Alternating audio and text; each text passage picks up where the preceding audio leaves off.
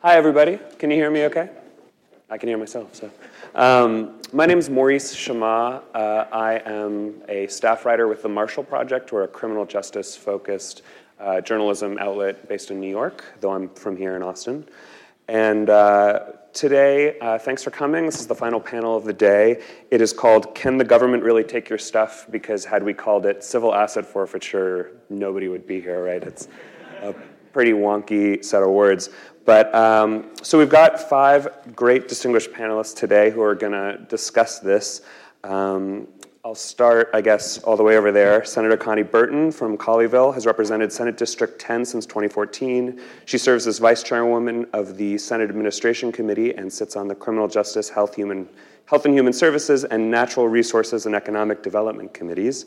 Prior to her election, she served on the steering committee of the Northeast Tarrant Tea Party and was later elected vice president of the Northeast Tarrant County Tea Party Board. Got that right? Okay, great. Sheriff Harold Eavenson has served as sheriff of Rockwall County since 2001. Before his election, he founded and managed Harold Eavenson and Associates, a consulting firm and investigative company.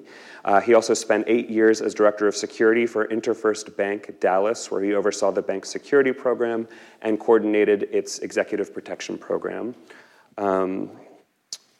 District Attorney William Lee Hahn has served with the Polk County DA's office since 1996, when he was first appointed Assistant Criminal District Attorney for the Felony Division.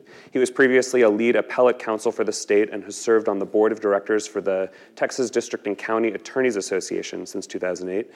He's also the past president and chairman of the board of TDCAA and presently serves on the Criminal Justice Council for the State Bar of Texas. Senator Juan Chuy Hinojosa of McAllen has represented Senate District 20 since 2003, vice chairman of the Senate Finance Committee and a member of the Sunset Advisory Commission. Also serves on transportation, natural resources, economic development, agriculture, water and rural affairs. You're very busy. Previously, he served in the Texas House and in the U.S. Marine Corps during the Vietnam War. And finally, Arif Panju is the managing attorney at the Institute for Justice's Texas office. He litigates property rights, First Amendment, educational choice, and economic liberty cases in federal and state courts. His work has been featured in outlets including the Wall Street Journal, New York Times, Washington Post, and of course the Texas Tribune. He sits on the board of directors for the Freedom of Information Foundation of Texas, has clerked on the Senate Judiciary Committee, and is a graduate of SMU Law School. So we're going to jump into this, which is a subject that I think no one had really heard, in terms of the broader public. Until a few years ago. Now civil asset forfeiture has been the subject of a John Oliver segment. It's been in the New Yorker, the Washington Post, the New York Times constantly. It's something that people talk about. And there are some real kind of dividing lines that have emerged, perhaps most famously recently when President Trump was meeting with a group of sheriffs, including Sheriff Eavenson, and the subject came up, and President Trump expressed enthusiastic support for asset forfeiture as an institution, and also Attorney General Jeff Sessions has kind of followed suit and recently sent directives in support of the practice. But it is also a practice that has gotten a lot of heat in recent years. So I want to just kind of go down the panel, and each of you just take a minute or two to say kind of either how you got interested in the subject, what you see as sort of necessary to happen, or even to reflect on the last year or two of kind of news on this subject and what you think we all should really be talking about when we talk about civil asset forfeiture. I'd like to take it. Let me kick it off. To answer the question that the panel asks, can the government actually take your stuff? The answer is unfortunately yes, but it's unconstitutional. In the upside-down world of civil asset forfeiture, what we see is that civil forfeiture currently in its use all across the country, including here in Texas, represents one of the greatest assaults on private property rights in the nation today. About 32 years ago, in 1989, the Texas legislature granted and amended the Code of Criminal Procedure, Chapter 59, to allow law enforcement to use the criminal code to go to civil court and use the civil courts to forfeit people's property that they've seized, even if they've never obtained a conviction, even if they've never even arrested or filed criminal charges against a person. So think about that. Your innocence is irrelevant when it comes to forfeiture because you can lose that property even if you were perfectly innocent. One of the problems with civil forfeiture today is also the profit incentive that is also baked into the code. local agencies that use this power and local DA's offices can keep up to 70% of the proceeds of the very forfeitures that they engage in. And what we've seen at the Institute for Justice is that doing that, having this profit incentive, has skewed law enforcement priorities and really perverse them, where you're basically pursuing property as opposed to justice, where you see instances and a trend across the country of seizing first and asking questions later. And the legislature has done all kinds of things to try to address that over the past couple of sessions, and I'm sure we're going to talk about that today. Perhaps I'll leave you with this. Just this past year, in 2017, while this is being debated in the legislature and all these reforms are being pushed by people of both parties that we'll hear about today, there was a gentleman in Arlington, Texas. His name is Mr. Olvera, a 50-some-year-old painter who had lent his truck to his son to visit a family member.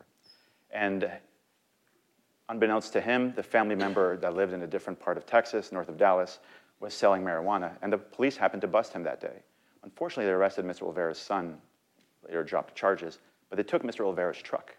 He spent most of this year trying to get his truck back, unsuccessfully. Now, this was a particularly big problem for Mr. Olvera, because the Collin County DA's office knew that Mr. Olvera had stage 4 cancer, that he needed his truck to go to treatment, that he needed his truck to go to work. Yet throughout all of this, and knowing all these things, and knowing that he was perfectly innocent, he was in a different town, and that his son had no charges against him, they still wouldn't give him his truck back. This really highlights the perverse incentives that civil forfeiture bakes into law enforcement priorities and why reform is necessary. I was here in 1989 when that bill was passed out of my committee, the Committee on Criminal Jurisprudence, on the House side. I think former Attorney General Dan Morales was chair. And I had opposed, I still oppose, civil forfeiture. There's several problems with it. One, I think it's really not good public policy. Number two, you can take property away from an innocent citizen without having any connection whatsoever to committing any type of crime. Number three, I think it's wrong that we allow our police officers to keep those monies and put them in their pocket for whatever use they need, whether new uniforms, salary increases, equipment, investigations. And to me, that's not the way to run our law enforcement.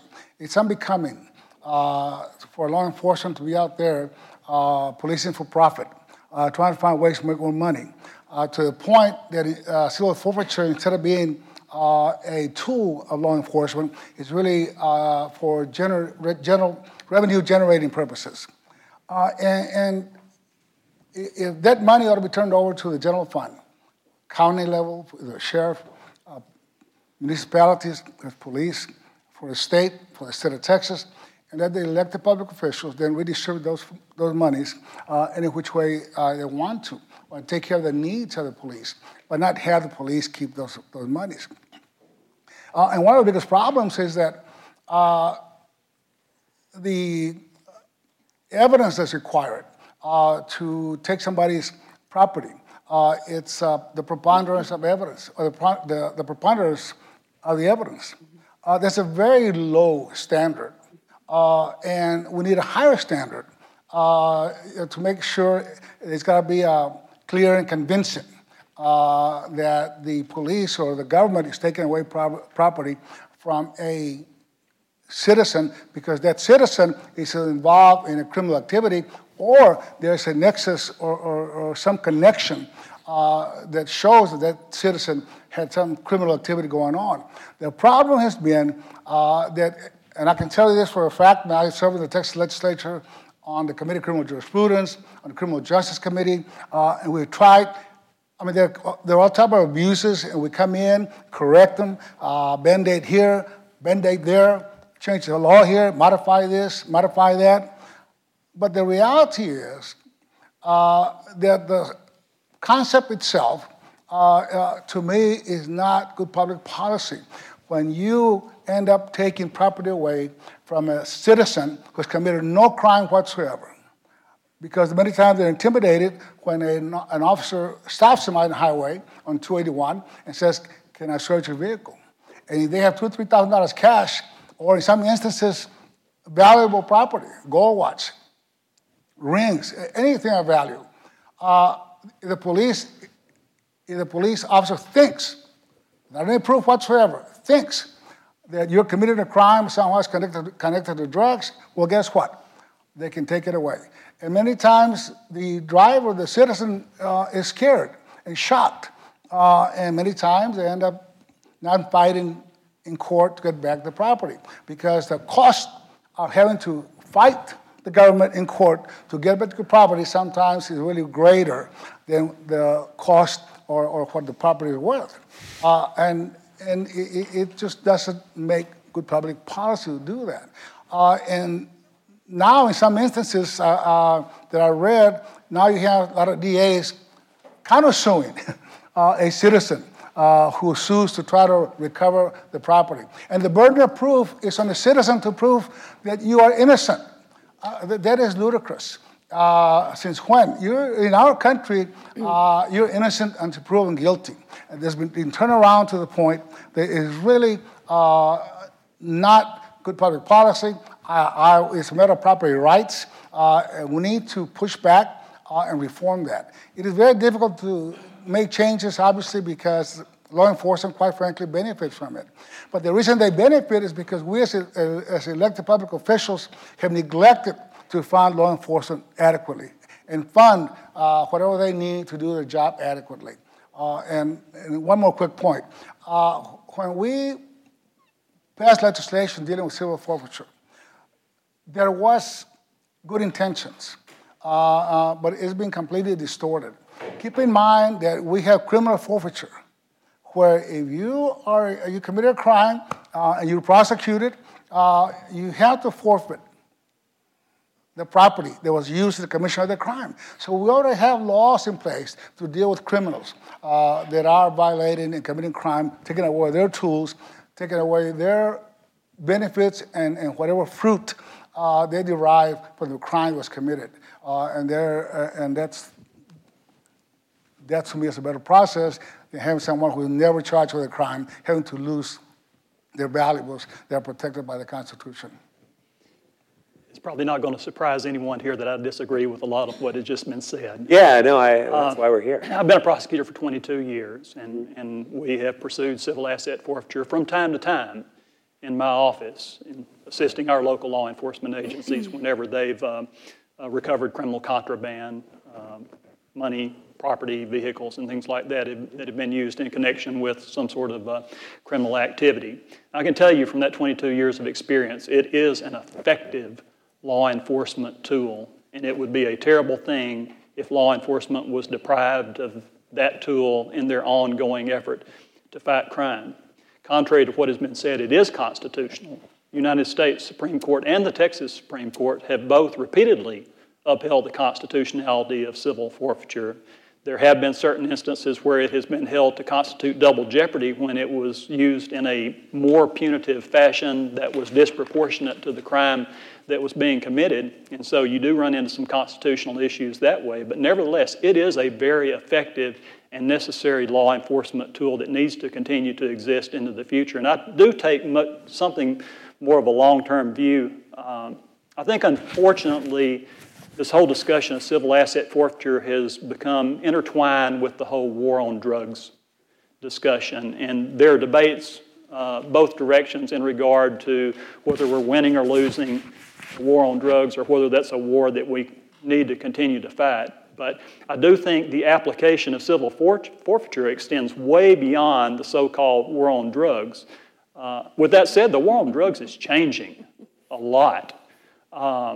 With the legalization of marijuana in California and Colorado and Oregon and on the West Coast and other states, Mexican drug cartels are shifting their strategies.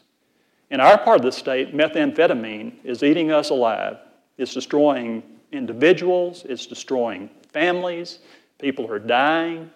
The issue of opioid abuse is becoming an ever-increasing problem. We're not talking about just low-level drug dealers. We're talking about most of our drugs being transported through Mexico, through the drug cartels into our country.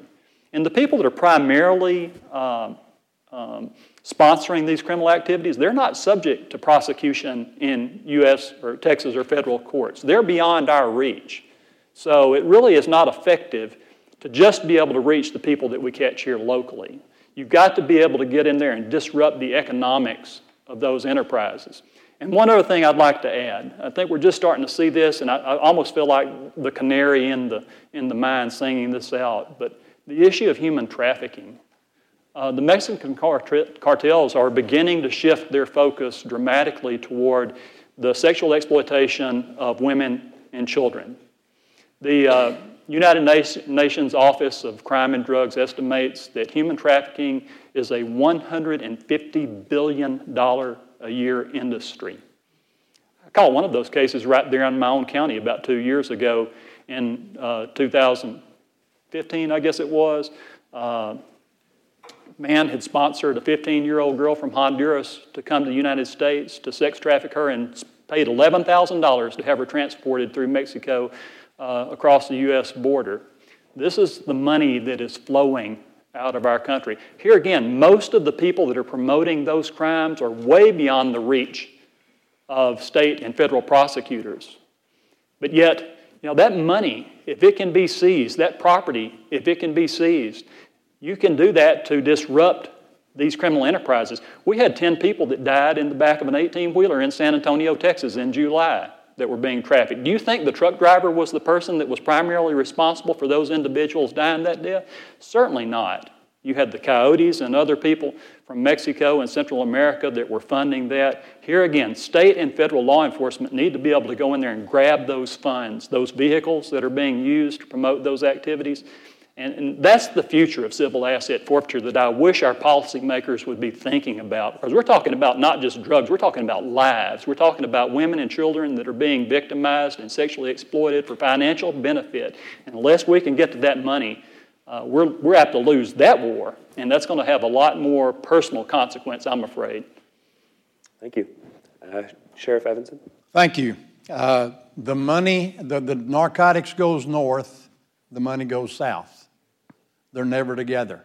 If you require conviction before you can seize those assets, it's not illegal to drive down the highway with $2 million. It's rather suspicious to do that, and that's why we're required to build that preponderance of evidence to link it to a criminal enterprise trafficking narcotics so we can go after them civilly. I'll give you an example, classic example out of Ellis County about 4 years ago. A highway patrolman stopped the truck tractor semi-trailer, found 2,990 pounds of marijuana going north. They filed the criminal case, possession of marijuana, probably a first-degree felony. And they also filed the civil asset forfeiture case to seize the truck tractor semi-trailer, which belonged to the cartel, no doubt, and was probably worth $250,000. Guess which one they fought the hardest? They fought the civil asset forfeiture because they knew their subject was not going to show up on the day that he was supposed to. The cartel, if they don't absolutely 100% trust the person that is trafficking that, they can't show up because they'll kill them. They will make dang sure they don't show up. And even if they trusted them 100%, which they rarely don't do, then you're hamstringing law enforcement, just like the DA said. We're really not out there after mom and pop. We're not. We've never seized a vehicle where Junior was driving it with a marijuana cigarette. We've never done that, and we're not going to do that. We have to have, the best way we can go after the cartel is to take their assets away from them. And in the state of Texas, it's more stringent to get that done in Texas under Chapter 59. In Texas civil seizure laws, the state has to prove the allegation that the property to be seized, money or assets, is derived from or intended to be used for criminal activity. In the U.S. federal seizure system, the burden of proof rests on the defendant to prove that the seized property is legitimate. Therefore, the state laws are more stringent than the federal laws. I want to read you the very first Supreme Court case having to do with what we've been talking about. In 1827, the United States Supreme Court ruled that a ship's owner, criminal conviction did not serve as a prerequisite to the forfeiture of a ship allegedly engaged in violation of a federal statute. Since then, that principle has been consistently upheld by our High Court. In the 1827 case, a ship called the Palmyra was being used for piracy against U.S. ships. The Palmyra was eventually captured and seized by the U.S. Navy. Since the ship's owner was in another country, he could not be arrested and tried, leading to the court battle which established this principle. Since 1827, under federal law, a criminal conviction has not been required before civil forfeiture can occur. And in Texas, if we seize assets, we have to file, within 72 hours, we have to file the paperwork with the district attorney.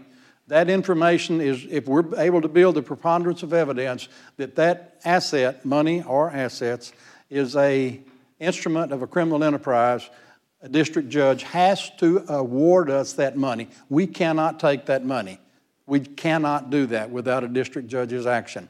So I told you about the Ellis County case. That truck, tractor, semi-trailer would have gone back to the cartel. I'm not opposed to protecting the rights of our citizens, our innocent citizens. I'm 100% on board with these people. Promise you I am. But I am absolutely opposed to any bill that will protect the cartel and hurt law enforcement, and that's what such a bill would do. Senator Burton. Let's refocus here.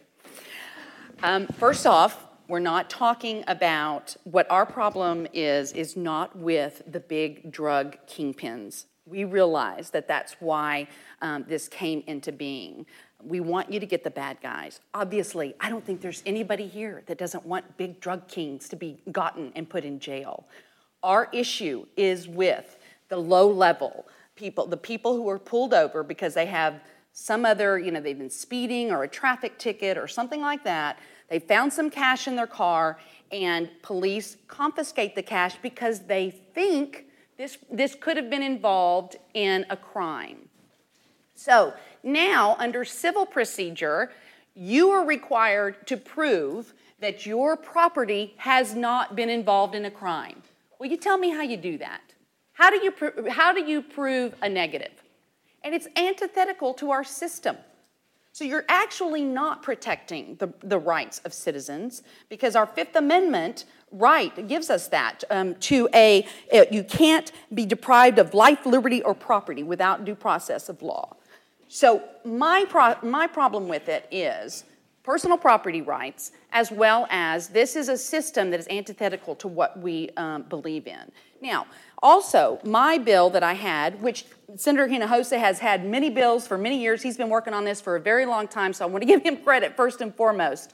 This was just my past 2 sessions was my first. And I had a bill that reformed civil asset forfeiture. And in a scenario that you just described, where one of the people could be, in other words, they flee and you don't have them, you can still, under my bill, you can actually do civil forfeiture if that were to arise. So there's actually things that we did a lot of talking to district attorneys, different law enforcement, to make this a good bill. So what I would encourage is y'all to talk with us and let's work it through to come up with the best bill, but don't think it does something that it doesn't do. Because I think we did all the protections that we need to do. And mainly, government should not be able to take your property without a criminal conviction, period. DA Hana, I saw you shaking your head, so. Well, first of all, raised your hand. What she said is incorrect. Is what? It's incorrect. Under chapter, tell me which part was incorrect. That the state does not have the burden of proof in the case. Under Chapter 59, we have to prove by preponderance of the evidence that contraband was either involved in or the proceeds of criminal activity. That burden never shifts to the defendant.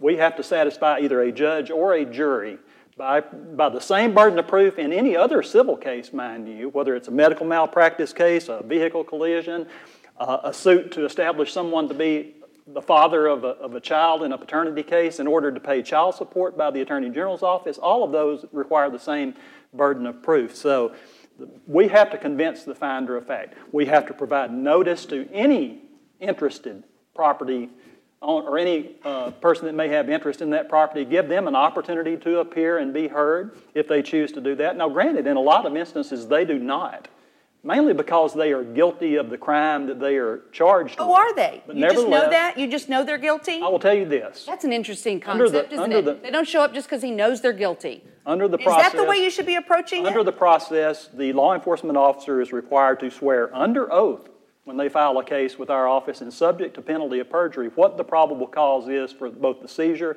of that property, and if there was a criminal charge, obviously they have to assert that as well. But a lot of times you get a default in a asset forfeiture case. According to you, they're guilty already. Because they are subject to being required to testify under oath under the rules of civil procedure, and they may incriminate themselves. Or perhaps the what they have confiscated is so low level that they can't, that it's not worth it. And yet it is worth it because it's a big deal to that person. Perhaps that's the reason. I think that's certainly an area where prosecutors would be open-minded to discussion, limits on small seizures and things like that. We've never opposed improvements to Chapter 59. Just like any other legal system, I think you constantly want to improve, make advances, have protections where they're warranted, whether it's in regard to criminal discovery, whether it's in regard to bail bond reform, juvenile justice reform. There are areas for discussion and improvement in all those areas, but you don't throw the baby out with the bathwater. And nobody is. So, but the problem we've run into over the years that anytime this issue has come up in the legislature, you've had this this co-opting of the debate to the point where we were going to totally abolish civil asset forfeiture and reform and make it all about requiring a criminal conviction. And there are all sorts of reasons why you may not want to have a criminal conviction or you may not be able to have a criminal conviction. Let's suppose, for example, you're dealing with a so-called mule, someone that's just trafficking drugs up the highway, and you want to flip that person to get them to cooperate against a bigger fish. That's one instance where you may want to offer them a deal where they may not be convicted to be able to work your way up that food chain. Let me just, I hear what you say, but you're not dealing with reality of what's really actually going on. I don't think anybody denies that if you're a criminal or there's a nexus to the crime being committed, that that property ought to be seized and forfeited. But what you're not talking about, always go to the are the innocent citizens who are driving down the road and commit no crime, but they're stopped and they have $2,000 or $3,000 cash, and that property is seized from them. I can give you several examples. Just in Tanaja, right? Over a 2-year period, 1986, 88, the 2 police officers took over $3 million. Okay? Just stopping anybody and everybody down the highway. So, I think if we distinguish and differentiate between actual crime, I think nobody's against taking their property. But you have to acknowledge, well, you say, I'm a DA, let him come with me, come talk to me, and I'll consider it. Well, why should a citizen that is not guilty, has not committed a crime, go to you and ask you to consider it, and it depends what you feel like. Every DA is different. Every DA has a different policy.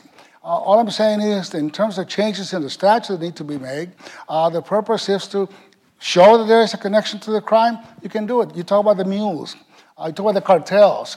If you catch someone that has a multi-million-dollar home and you find that person has been built that home with all the drug proceeds from the cartels, you can forfeit that. That's not the problem. Right. I want to butt in and actually spark Arif, and this might have been what you were going to say anyway, but there are always these narratives of the innocent property owner whose kid was driving a car and suddenly their car's gone. Right. There's also always narratives of El Chapo and how we need to seize his planes and his boats. And so there tend to be a lot of areas of agreement on these sort of extremes, but then we often don't hear a lot of kind of real numbers, like how many cases look like one of these versus how many cases look like another.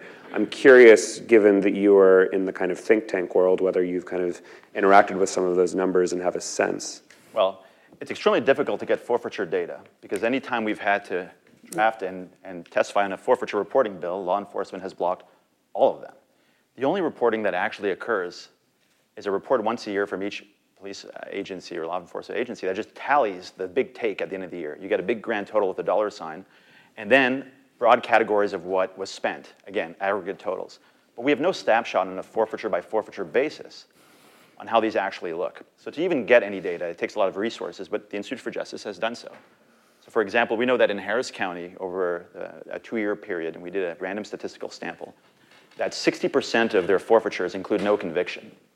We know that about 26% include no charges at all. Now, I have to say that without a conviction, with no criminal charges, the government cannot know if someone is guilty, period. And the branch of government that should least be given deference to make that determination is the branch that's exercising the actual police power and has the financial incentive to keep the funds. Now, we know, because we've done this in the last 2 sessions, there have been about a dozen bills to modestly reform forfeiture. Every single one of those bills died, both sessions, both this session and the one before. Neither in the Senate or in the House did any forfeiture reform bill see the light of day on the House floor and get an up or down vote. These bills include things like Senator Burton was talking about, an innocent owner like Mr. Olvera, like someone who lends the car to someone else and then maybe they get pulled over, a truly innocent owner context. The code actually puts the burden of proof on that innocent owner, although the police have to show by preponderance of the evidence, which is akin to putting a broom on the ground and asking someone if they can step over it. What the innocent owner has to do is come in and prove a negative, that they shouldn't have known that something was going to happen with their property. There were bills to reform that, to put a burden of proof on the innocent owner, to shift it from the innocent owner to the government. Those were killed. There were reforms that sought to increase the burden of proof from a preponderance of the evidence on law enforcement to clear and convincing, just a notch higher. Not all the way up to beyond a reasonable doubt, but something that would actually require them to have some sort of evidence beyond the probable cause affidavit. Those were killed. Never got the up or down vote on the House floor. The only opposition was from law enforcement. I have all the bills here with the witness lists, and the witness list in opposition is very long. All law enforcement agencies and all the associations came out and opposed them. There were also bills that required a conviction, kept it in the civil context, but require a conviction. Those bills died. And there were also bills that sought to eliminate civil forfeiture and make it civil. Those bills died. And finally, of course, reporting bills. Really simple reporting bills where you just want to know simple things. Was there an arrest or a conviction related to the forfeiture? What was the value of that forfeiture? And what was the disposition? Was it just a default judgment? We know that in Harris County in Houston, almost 60% of forfeiture cases are default judgments, which means no one even tries to get their property back. And it's not because they're guilty. Right. It's usually because the average forfeiture doesn't make it financially worthwhile to hire an attorney. And because you're in civil court, there's no right to counsel.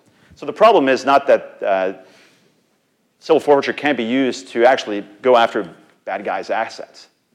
That exists. The problem is that it's too easy to seize, and it's too profitable for law enforcement to do so. And so it has to be reined in just a bit.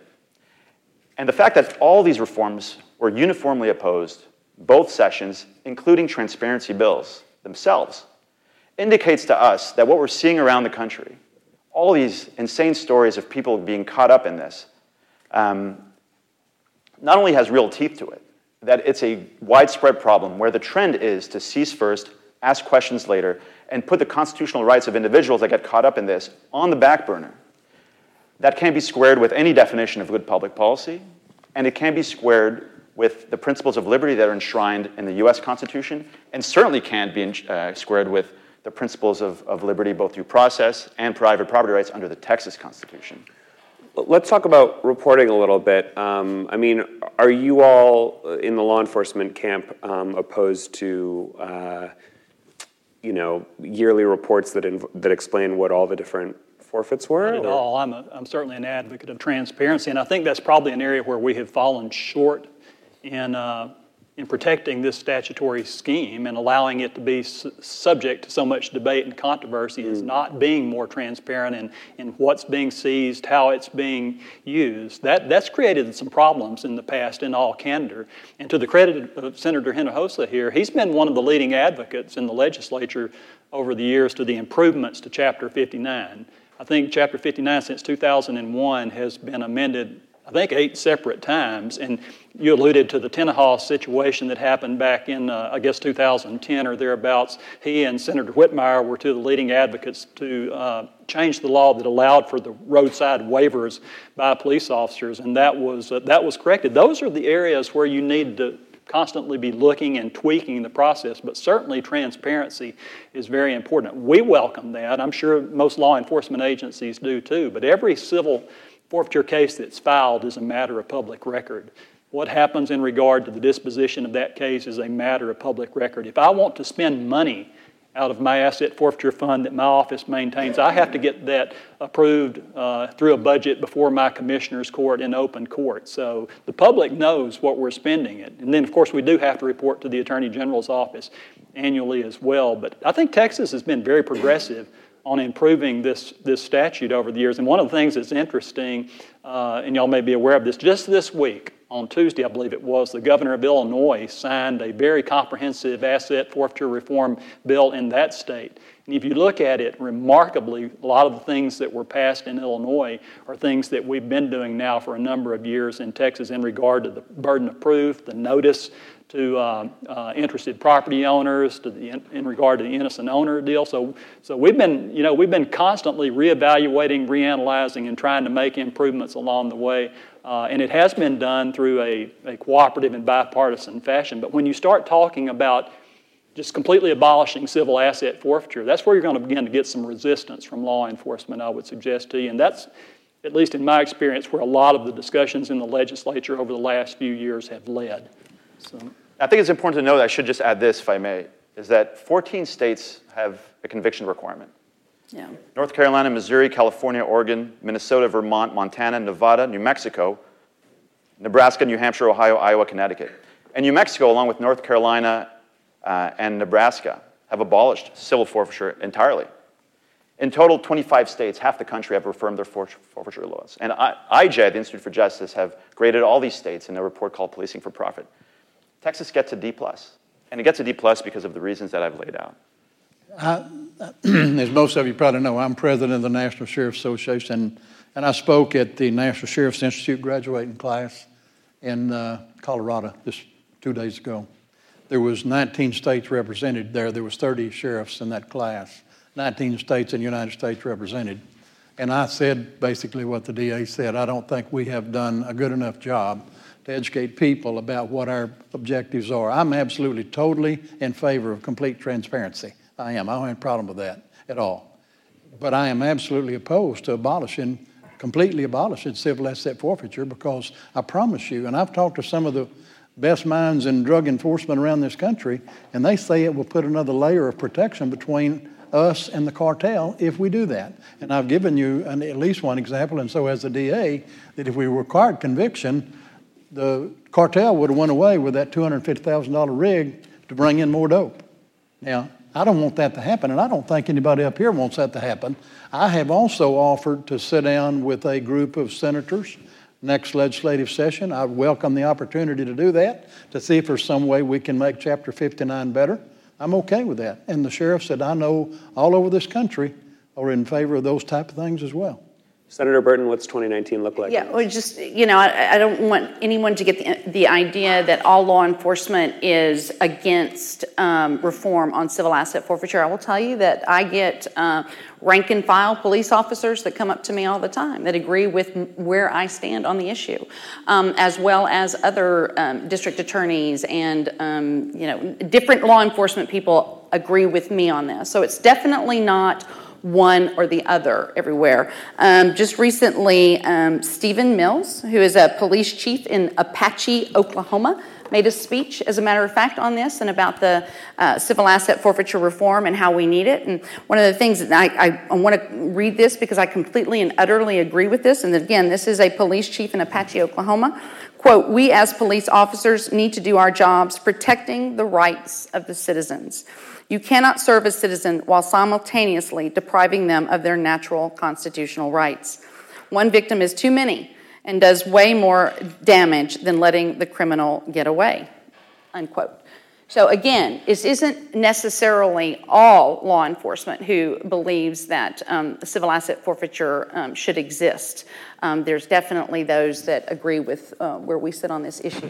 And again, I think we've forgotten so much the role of government. I'm elected to protect the rights of the citizens. And I believe that taking Your property, government taking your property without a criminal conviction is not protecting that right. And I'm more interested in, and I know we go instantaneously to the big drug dealers and those kinds of things, and we want to get those guys. But we absolutely must protect the innocent people whose property gets taken and they've never done anything and they cannot get it back. That needs to be protected, and I'm going to continue to do that. We're going to shift to questions and answers, questions from the audience. So if you've got a question, you can step up to this microphone right here. Please try to keep your questions short and not speech-like. And hi. Hello? Okay. This is for the district attorney. Sure. So basically, I just want to ask, if I'm pulled over and I'm suspected and whatever my property is seized, what is my next course of action? What is your next course of action? I guess it would require a lot more facts to comprehensively answer your question. You will be served with notice if there is a decision made to seize some property that belonged to you at the time, and it will set forth the nature of the accusation and why law enforcement believes that property was either the proceeds of or involved in the facilitation of a criminal offense. And that will be done within 30 days of the seizure too. We don't want these cases becoming stagnant or dragging on for the very reason that you're alluding to. If it's something that you are legitimately entitled to have returned to you, you don't want it sitting there for a year or two before disposition is made on that case. But yeah, at some point, you can file an answer to it. You can contest the seizure of that action. If it's something that is extremely important to you, it's something you may very well need a lawyer to help you with. Obviously, it's a legal process that you go through, as is any civil litigation. If you get sued for child support, at the same time, that's something you're going to have to make an individual decision. Is that something you want to contest? Is that something that's important to you to go out and hire an attorney on? But it is obviously a legal action, and that would have to be a determination that you would make. So the burden's on you. I just want to ask, does that mean I have to hire an attorney? Or I have to spend money to get my property back? Potentially, sure. That's true. Yep. I should mention that sometimes law enforcement offers to give half your property back if they can keep the other half, and this happens all too often. It's really also reflective of what this is really about. It's about the money. And that's why the profit incentive is really at the heart of this, and that's why it's a problem. Thank you to all the panelists, first of all. This is a question primarily for the district attorney and the president of the Sheriff's Association. I think civil asset forfeiture is going to be a fundamental chapter in American constitutional development overall. And one of the arguments that was made in the past when it came to the other half of this, which is the unlawful search as opposed to unlawful seizure, was that this is a tool being removed away from police in order to fight crime, specifically being able to go into people who they believe are criminals' homes and search for evidence. And how do you respond to that criticism that this is, again, that just because it is a tool that is helpful to police doesn't mean it's necessarily a moral use of government against its citizens, that even though it may make you catch more criminals, that it's better to err on the side of more freedom for citizens than less? Did you direct that to me? To both of you. Okay. Well, first off, we have to follow what Chapter 59 requires us to do. If we stop a vehicle, and how this typically happens, we don't just spot a vehicle and say we're going to stop that vehicle. 99.9% of the time, that vehicle is stopped because they committed some type of traffic violation. And then once the officer starts the contact, those guys that work drugs and ask the question, especially if we're dealing with somebody that's transporting a large amount. It's hard for me to answer that little one because we don't deal in the little ones. I mean, would we file a case on somebody for possession of marijuana? Some of them is Class C misdemeanor. But would we seize that vehicle over that? No, we would not do that. So this is not even an issue. But we will follow Chapter 59, and I expect our officers, when they stop a vehicle, to have probable cause to do that. And when they fill out their report, I expect it to be correct. And when they get on the witness stand and swear to tell the truth, whole truth, nothing but the truth, that's exactly what I expect them to do.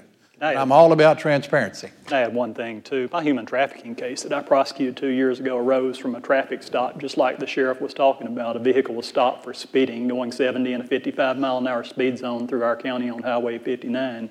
And through the investigative efforts of that DPS trooper, he was able to identify that 15-year-old girl as a victim of human trafficking, and ultimately that suspect admitted that he had paid $11,000 to have her smuggled into the United States, ultimately, for sexually exploited purposes. But, to get back to your question, the whole law of search and seizure is constantly being scrutinized and challenged throughout, our courts. And so it's the same thing with civil asset forfeiture. And if there are ways to improve it or make it more transparent and fair, I think most people involved in that system are open-minded, at least if they had good intentions. And with any system, you're going to have bad actors.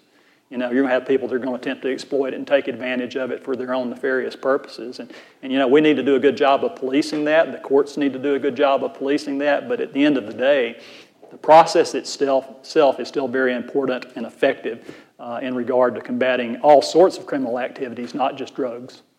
Just a real quick point. Again, you have human trafficking. Yeah. And they have someone that is being trafficked across the border. They got $7,000 cash.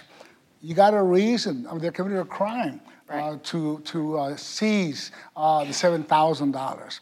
That's not what we're talking about. That's right. There's a connection and nexus. That's where the confusion comes in. We're not talking about those type of cases because you connect the money and the wrongdoing to an individual where the crime is being committed.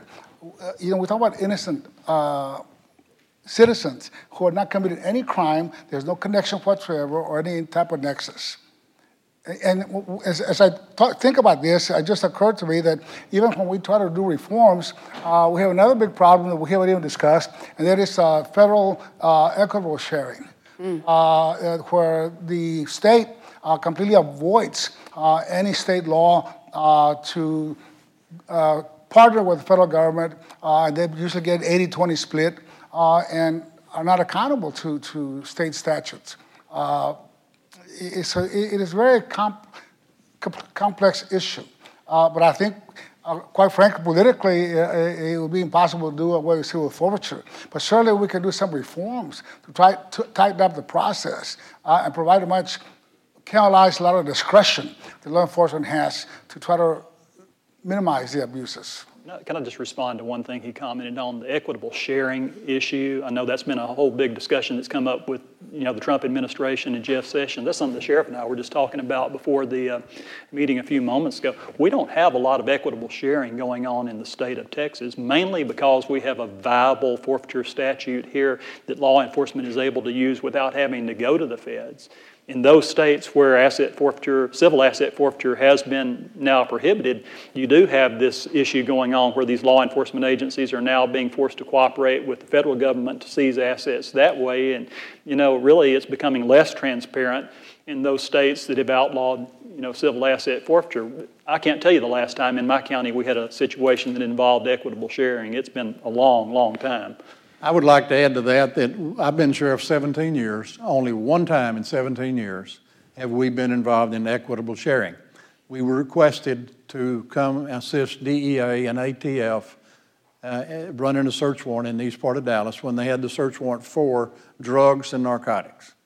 And there was a Dallas County deputy sheriff that had a dog that was in training, and then the DEA and ATF did not know that until the officer made him aware of it. But the dog hits on a chest inside the house after they had found dope and the guns, just like the search warrant had been written for. And then the dog hits on the chest, which meant that it probably had drugs in it.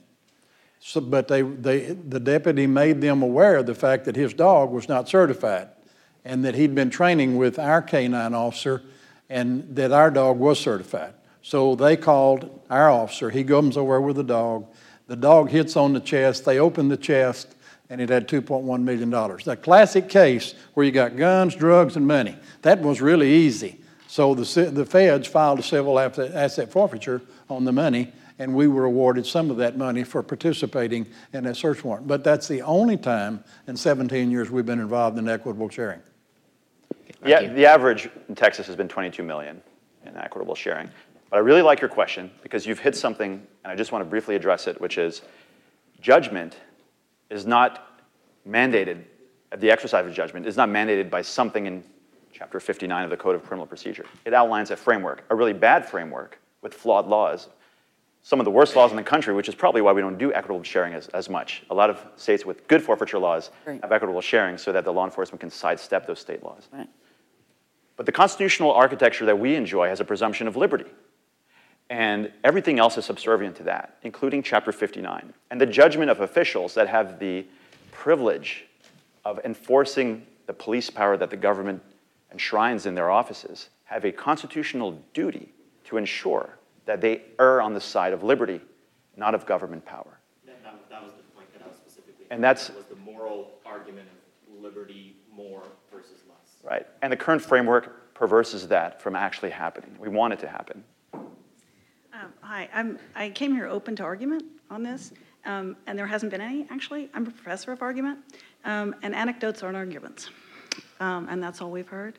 And that's troubling, because as someone who's very concerned about public policy, policy should be based in data, not anecdotes. And what I wonder about is, I don't hear either of you saying there's never been, I mean, you said there's some bad apples, you know. So you're not claiming there's never been a case of a person, an innocent person whose property was unjustly taken who couldn't get it back. What's the acceptable number? What is the acceptable number? I think that's a policy discussion we can certainly have, you know, with the legislature.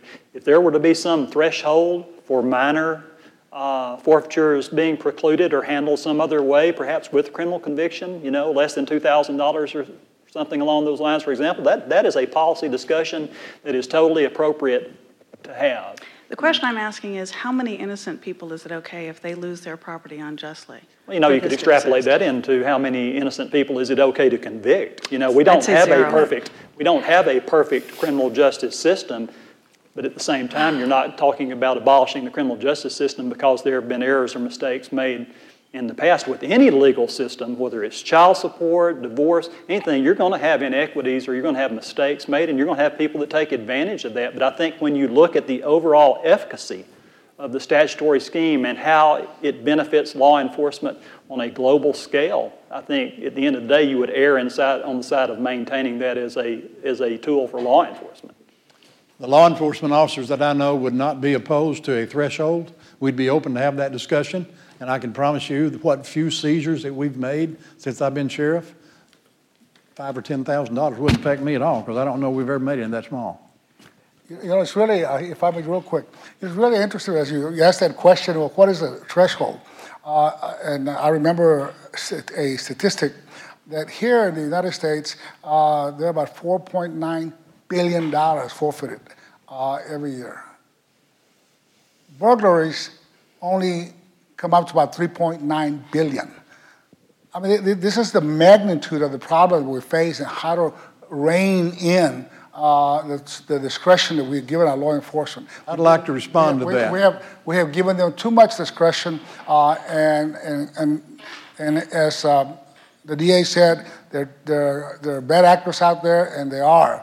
But the reality is there's not good public policy the way we allow civil forfeiture to take people's property away from them without due process. The drug cartel is a multi-billion-dollar organization. So because of the fact that the federal government or the federal government and the state government have seized those kind of dollars is consistent with how big an operation that the drug cartel is.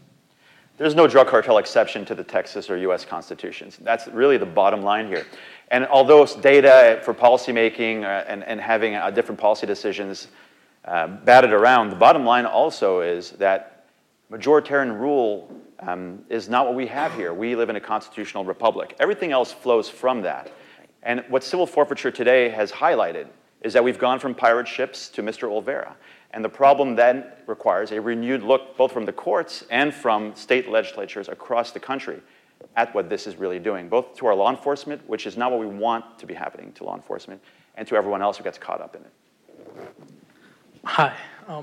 So I've been hearing a lot about the cartels, multi-billion.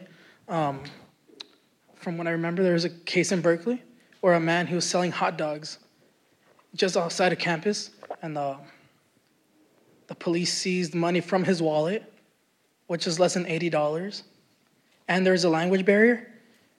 But with the money, just those $80, is that worth a forfeiture?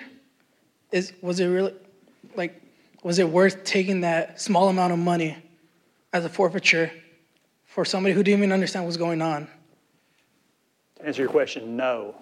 Let me respond with another example of where the systems work very well. In my community, in an impoverished area, there was a crack house. Elderly people, kids were being exposed to that on a daily basis, calling the police department, complaining, why won't y'all come shut this down? Police department would come down there, they would make arrests, they would take the drug dealers to jail. Next day, there would be more people in there selling crack cocaine out of that residence, over and over and over again. This property had descended outside of the probate process. There was no way to identify who all the heirs were that had a financial interest or an ownership interest in that property. We used the asset forfeiture statute to go in there and seize that property, publish public notice. We would have never identified who all the people were that had potential heirship interest in it.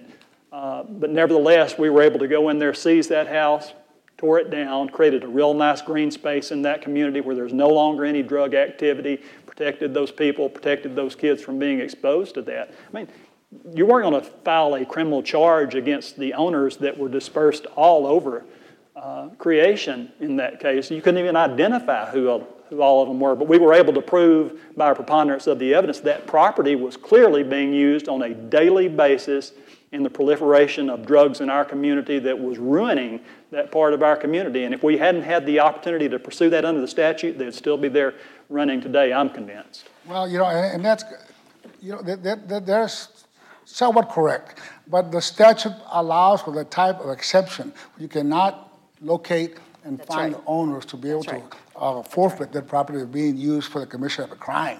And even if the burden was clear and convincing in that scenario, law enforcement would have been able to meet the burden. And even under the innocent owner statute, if somehow under probate they found the owners, That's right. and the burden was on the government and not the innocent owner to invoke the innocent owner provision, they still would have with the facts that we've laid out. And that's why modest reforms just returns 59 Code of Criminal Procedure back within the confines of what our Constitution would require. All right, one more question. I understand that there's two sides to this argument. Would either side be willing to compromise on Chapter 59 so that the rights of the innocent are preserved, but the criminal organizations are not able to keep their property? I thought my piece of legislation did just that this past session. We've addressed all the things that he's mentioned before, like the innocent owner type situation. It can go back to a civil procedure, which is what is brought up so many times. But again, what happens is a lot of times, and this happens with lots of legislation, not just this one, instantaneously people think it says something and people dig in and want to be against something. This is what we did with our piece of legislation. I think we took everybody's concerns into account to where we are protecting the rights of innocent citizens and yet allowing law enforcement to have the tools they need to get the bad guys. And we should let those types of bills have an up or down vote on the House floor. Just like the U.S. Congress allowed an up or down vote on a budget rider just recently that defunded Jeff Sessions' invocation that he was going to re-up adoptions and equitable sharing. And it passed unanimously. 100% of the Congress agreed, and most of the country agrees that this is a practice that really has seen its last days, or at least its winding down days, in the form that it's in right now. And that's why the up or down vote never takes place in the Texas chambers, either the Senate or the House, because I think the realization is when the rubber hits the road, lawmakers know what the citizens want, and they don't want what's happening. We can certainly find the middle ground trying to work out and address and focus on the problems that exist. But it's a real challenge many times because the County and District Attorney Association will negotiate with legislators. But DAs are pretty independent. They're not necessarily, they're like trying to hurl cats, put them in the same path. So everybody has their own opinion. So you have a DA, we have the association being agreeing to a compromise. You have a DA from one county to go talk to their senator or their legislators. I'm opposed to this bill. So it's a very difficult process. But yes, it can be done. And the process will continue. Yeah. Thank you all so much for coming. Let me just let you all know that Please join us. There is a special reception in the courtyard at the AT&T Conference Center with hors d'oeuvres and a cash bar. Enjoy the rest of your evening.